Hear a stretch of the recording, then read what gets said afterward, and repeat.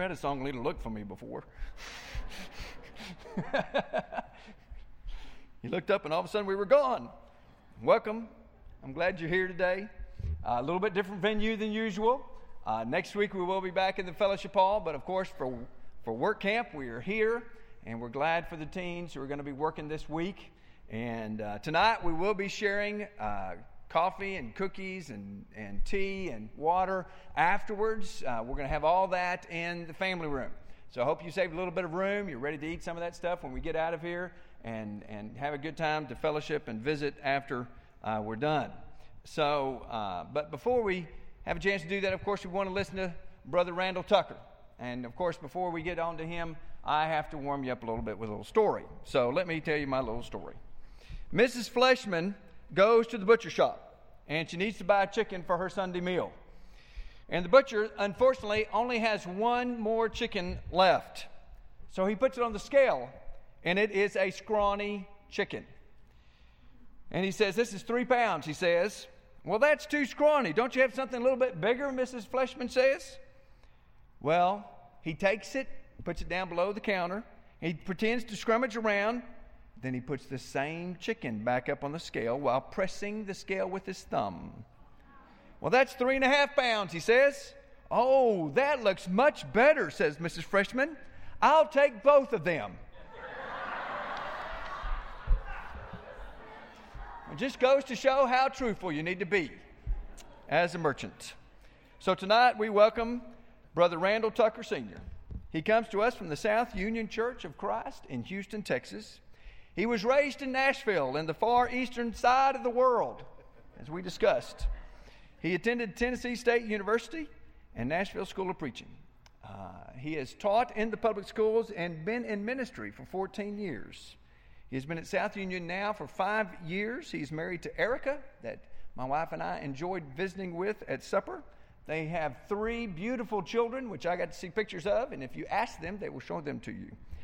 But tonight, Brother Tucker, come and visit with us a little bit about the Tenants. Thank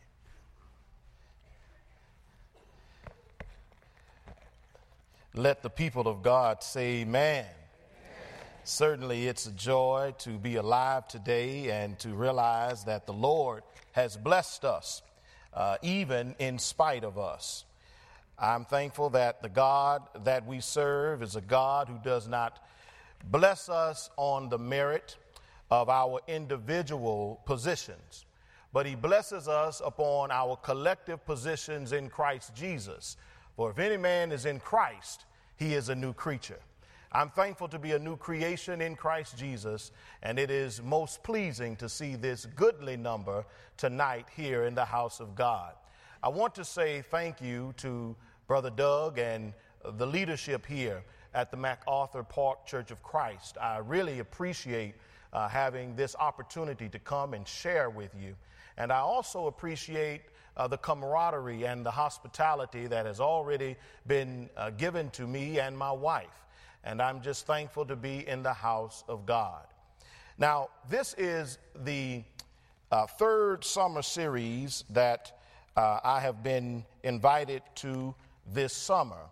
And it just seems as if each particular series, I'm giving a more difficult subject and theme than anyone else who's been invited in. I'm still trying to figure this thing out here.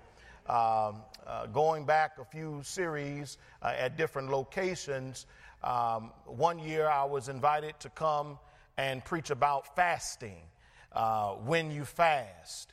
And then this year I was invited to come back again to that same congregation, and I was given the assignment to inform people that you may not go to heaven. In fact, hell is a real place.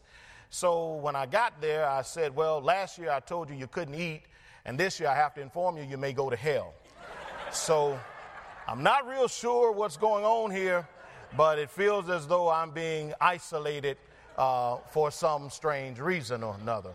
But it's just good to be here and good to share with you from short stories, which are short parables that the master teacher, Jesus is the master teacher.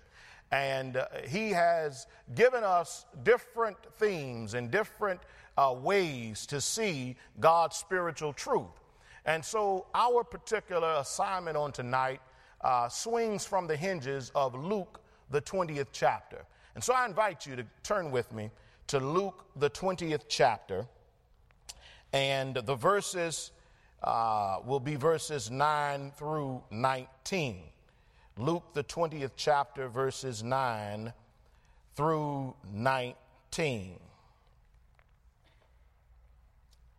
And I want to read this because it is an obscure parable that many times we don't hear very much about, but it packs a powerful punch in the reality of our spiritual conditions.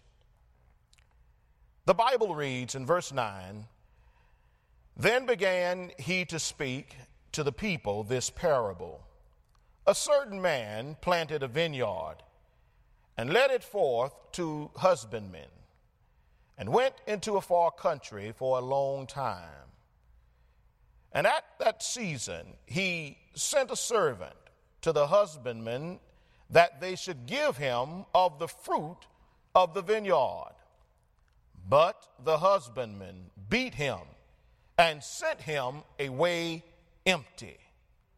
And again he sent another servant, and they beat him also, entreated him shamefully, and sent him away empty. And again he sent a third, and they wounded him also, and cast him out. Then said the Lord of the vineyard, What shall I do? I will send my beloved son. It may be they will receive or reverence him when they see him. But when the husbandmen saw him, they reasoned among themselves, saying, This is the heir. Come, let us kill him, that the inheritance may be ours. So they cast him out of the vineyard and killed him. What therefore shall the Lord of the vineyard do unto them? He shall come and destroy these husbandmen, and shall give the vineyard to others. And when they heard it, they said, God forbid. And he beheld them, and they said, What is this then that is written? The stone which the builders rejected, the same is become the head of the corner. Whosoever shall fall upon that stone shall be broken, but on whomsoever it shall fall, it will grind him into powder. Last verse. And the chief priests and the scribes the same hour sought to lay hands on him, and they feared the people, for they perceived that he had spoken this parable against them. Our subject on tonight is a subject entitled Jesus Teaching the Tenants. Another way of saying it, it is the parable of the vineyard, or the parable of the husbandmen. This is a wonderful text that invites our attention and solicits a personal response from each believer. It needs to be understood that, first of all, there are some facts that should be delineated regarding this particular text. Firstly, it's important to know that this text is found in the Holy Scriptures 3 times. Matthew writes about it in the 21st chapter. Mark writes about it in the 12th chapter. And then Luke writes about it in the 20th chapter. In order to really understand this text, it's best to read all accounts so that you can leave with a complete understanding of what message the Lord is trying to convey. It's understood that Jesus goes into the temple early in the morning And when he goes into the temple to teach, it is while he is teaching that the chief priests and the elders confront him. And here's what they say. They want to know, by what authority does he teach? Oftentimes, Jesus was questioned and interrogated by the scribes and the religious leaders because he was a young man, but yet he taught with such authority. He understood the word of God. And so, to ensnare them, they began to interrogate the Master Jesus. However, I love Jesus because Jesus not allowing them to control the conversation or take him off of his mission. He then proceeds by, first of all, asking them a question. That's a good way to let people know that you are on to their schemes. When they ask you, before answering, ask them to let them know that you perceive where this may be headed. Jesus, not being distracted from his mission, went back to the scriptures and then unfolds a wonderful parable for us to understand. I want to also encourage you that the background to this text can be found in Isaiah, the 5th chapter, with allusions to Psalm, the 118th division, verse number 22. And then in the New Testament, Acts, the 4th chapter, verse number 11, and 1 Peter, chapter 2, verses 7 and 8. There are 6 characters in the text. The first character that is introduced to us is the landowner. The landowner. And then we have the vineyard, or those who take care of the vineyard. They would be the tenants. Then we have the servants. Next we have the son. And then sixthly, we have the other tenants. When Jesus puts this parable before them, the message is Jesus is showing to them their hypocrisy. And he is trying to get them to see how they have been bad stewards over the good that God has provided. You would remember that it was the house of Israel that were God's chosen people, and God called them and made himself a great nation. But because of their own sinful lusts and because of their fleshly desires, they decided to forsake the will of God, and they sought after making merchandise of God's kingdom. So now you have a kingdom that has left its intended purpose. That is, it was supposed to be a kingdom that was consecrated and sanctified, wholly turned to God. But instead of turning to God, they heap to themselves having misplaced motives. Of course, by this time, when Jesus comes to the scene, Jesus is informing them that God gave you his word, but you who are in charge of the religious atmosphere have prostituted the word of God. You have forsaken the word of God. You have been a bad husbandman to the word of God. You have now contaminated God's word. You are not ready to receive the Messiah because your heart is not right. The landowner, if I could unveil the characters, the landowner is God. God owns the land. That is, the kingdom belongs to God, not to the leaders, but to God the Father. It's important to see that the vineyard speaks to the position of Israel, the chosen nation of God. The tenants speaks to the religious leaders who have wickedly handled the word of God. And when you wickedly handle the word of God, it is without question you mistreat the people of God. Servants. The servants are the prophets who were sent to declare the word to Israel, to show Israel that the Messiah was coming. The Son is none other than Jesus Christ himself.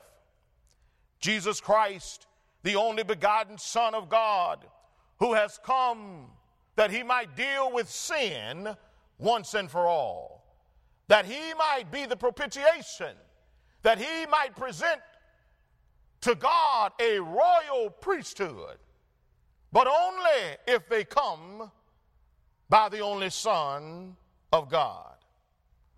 The other tenants speaks to those who are not in the covenant with God right now. That means Gentiles, those who had not been given the word of God into covenant relationship. Jesus says that there was this man who had a vineyard, and he left speaking that God had given the word to Israel, and then he entrusted them to do right by his word. Of course, Old Testament students would understand and appreciate that you had the prophets, and it was the prophet's job to speak the word of God to the people of God. But of course, they did not receive God's prophets. There was Jeremiah, who was the weeping prophet. He wept bitterly because he saw the disturbance in the people of God. He saw the debauchery of the people of God. He saw the misplaced motives of God's people. And he wept so until he wrote Lamentations, because he was weeping out of the ministry that God had given unto him. He labored with the people, but they did not receive him. And then there was Isaiah. Who could forget that great prophet Isaiah, who spoke more messianic prophecies than any other prophet that God sent? And he told the people of God that one day God will send forth the Messiah. However, because of sin and the deep trenches of sin, they would not hear him. And then, of course, Jesus makes the allusion to John the Baptist, who is his forerunner, who would declare unto the household of Israel, repent, for the kingdom of heaven is at hand. These being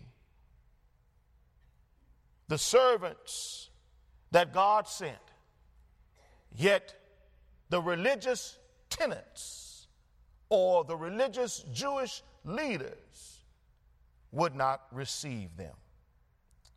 My Bible tells me that some of God's prophets were beaten.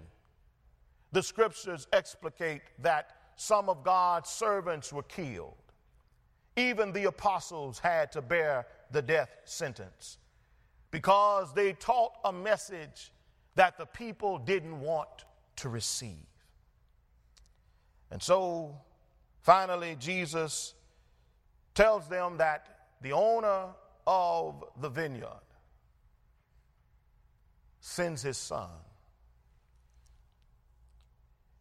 And the question is now, will they receive the son of the owner? Ladies and gentlemen, because of man's heart being so wickedly devised, instead of them seeing the blessing of being joint heirs with Christ, they saw that Christ was a threat to them. And what they decided to do within themselves is we must take care, we must erase the Son so that we might receive his portion. Of course, you will remember that if they are successful in wiping out the bloodline. If there were no related heirs, then whoever possessed it would end up with the deed to the land. Why? Because possession is 9/10 of the law. So what they sought to do was to lay hands on Jesus. And what's interesting is, from this point forward, whenever they would meet regarding Jesus, the religious leaders who were wicked, those who were wicked, would meet secretively, because it was their plan to kill Jesus so that they might obtain the inheritance, not knowing that this was all a part of God's plan. Remember, Jesus said, if this body, if this temple is destroyed, I will rebuild it again in 3 days. Remember, Jesus is the one who said, greater love hath no man than this, that a man lay down his life for his friend. And then, of course, by the end of this parable, Jesus shows unto them how God's gospel plan will work, and that the gospel will not be given just to the house of Israel, but there will be other tenants. That's the Gentiles. That's us. Those of us who were not a part of the physical nation of Israel, but we are now, by the gospel, the spiritual heirs of Jesus Christ. Why? Because we have received with meekness the engrafted word of God, and the gospel and the power thereof has made us new creatures in Christ Jesus. And so when you reach verse number 19, here's what you find. And the chief priests and the scribes, the same hour, sought to lay hands on him, and they feared for the people. They perceived that he had spoken this parable against them. What are the lessons that we can learn from this? Well, there are several, 4 of which are readily available. Ladies and gentlemen, it's time that we receive God's word. We're living in a world whereby God's message is under attack. People want to attempt to assassinate the very word of God. And all kinds of arguments are being brought up against the word of God. But I've come today to announce to God's faithful people to have faith in the word of God. For the flower thereof will fall away, but the word of the Lord shall stand forever. What do we need to do, family? We must receive God's message. It's good news. And not only is it good news, but Brother Doug, it's news you can use. It's news of how the Lord can take a person who doesn't deserve eternal life and convict them in the heart by his gospel, understanding that Jesus Christ was sent into the world to save sinners. I'm not Paul, but I can say like him, of whom I am chief. And if the Lord is interested in me, praise God, we ought to be interested in the Lord's word.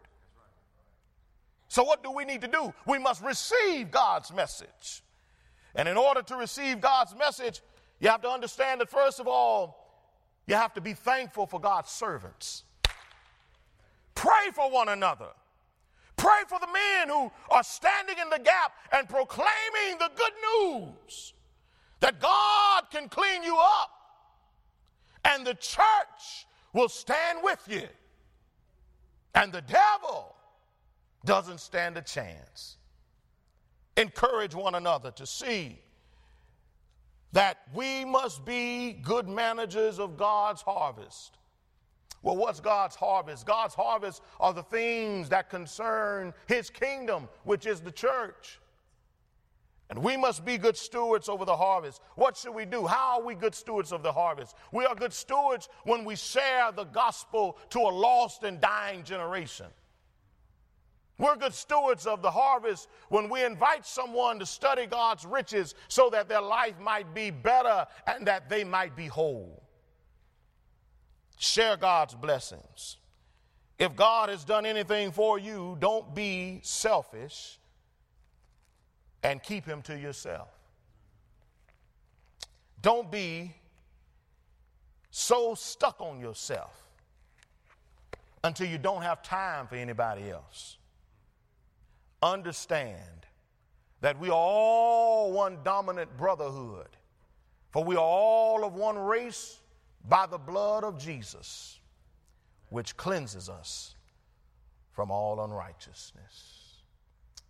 And my friends, I tell you that when we have a receptive and open heart toward God's word, not only will God bless you, but God will bless others around you. May God bless you in the spirit of his dear Son.